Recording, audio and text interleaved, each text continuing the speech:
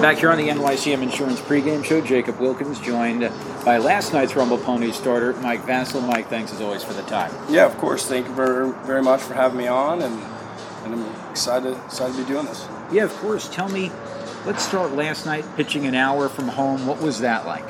It was awesome. I mean, I was able to have my parents here. One of the guys from my baseball facility at home was able to come up, and feels very familiar in terms of just the area, and I guess you could say the weather this time of year and everything. But yeah, definitely fun to be close to home and have family come up, be able to watch you. So that was awesome.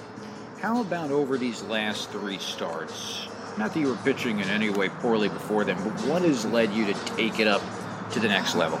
Yeah, I think it really isn't anything specific. I think the difference is maybe compared to the first few, compared to now.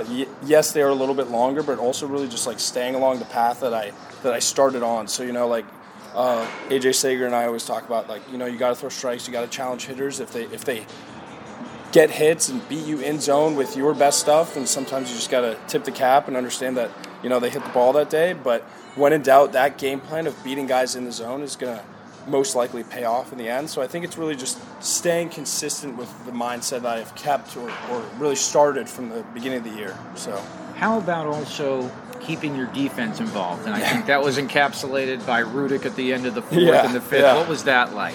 Yeah, I mean, that was awesome. I mean, Rudick's really on another planet right now. He's an incredible person, but also just he's unbelievable.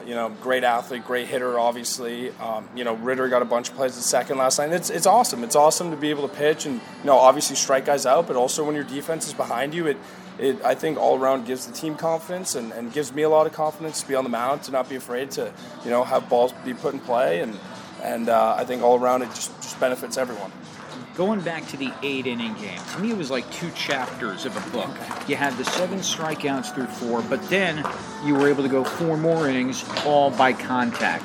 How do you make that adjustment, not necessarily consciously, but where you're able to be so efficient with your pitches? Yeah, I think one of the things is, too, going back to the last outing is, obviously hitters at this level will make adjustments and they'll adjust to whatever you're throwing. And I noticed they were a lot aggressive earlier in counts. And I think one of the things is I told AJ, I had a lot of strikeouts early on, but it took a lot of pitches, let's just be as aggressive as possible in the zone early. And, if they're going to hit in the outs or get hits, at least they're putting the ball in play, and it's going to give me, when in doubt, a better chance to stay in the game, get weak contact, get outs early, and I think that's what really, really helped. So, how about your intensity on the mound? Yeah. I mean, even on that close pitch on the leadoff walk, I can feel your emotion from the booth. What is it like to be out there? Yeah, I think one of the things I've realized about myself when I perform the best is really just competing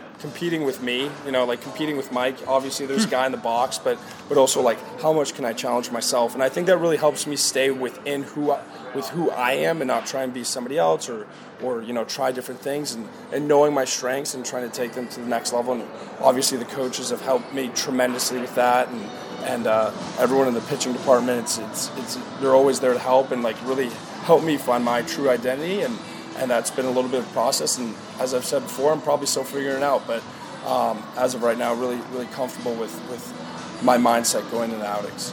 What has it been like to have guys doing rehab starts like Verlander and Carrasco here, and what have you learned from them? I mean, it's been awesome. Obviously, anytime you're able to get around a big leaguer, it's amazing. But I think guys of that caliber, especially, you watch Verlander come in, and it was like he was pitching Game 7 of the World Series, the way he approaches the game and everything, and just how specific he is about things and pitch data and pitch shapes and just his preparation for the games is unbelievable. And same thing with Carrasco's focus on the mound and everything. So I think for me, it's just, watching the best of the best and what they do, and maybe how can I take something from what they do and incorporate it into my own routine. Who was a pitcher that you looked up to growing up?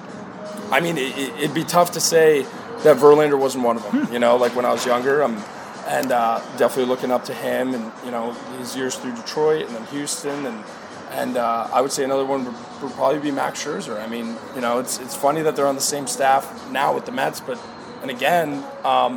and also I think Garrett Cole as well. I think I've liked his intensity and the way he pitches and the shape of his pitches and everything, and you know, obviously those are three of the best pitchers in the game, but at the same time, you know, if you want to get to the highest level, you're obviously going to watch the best guys. So, yeah. It's the gold standard. Yep, exactly. Keep up the good work. Thanks, Thank Mike. you. I appreciate it.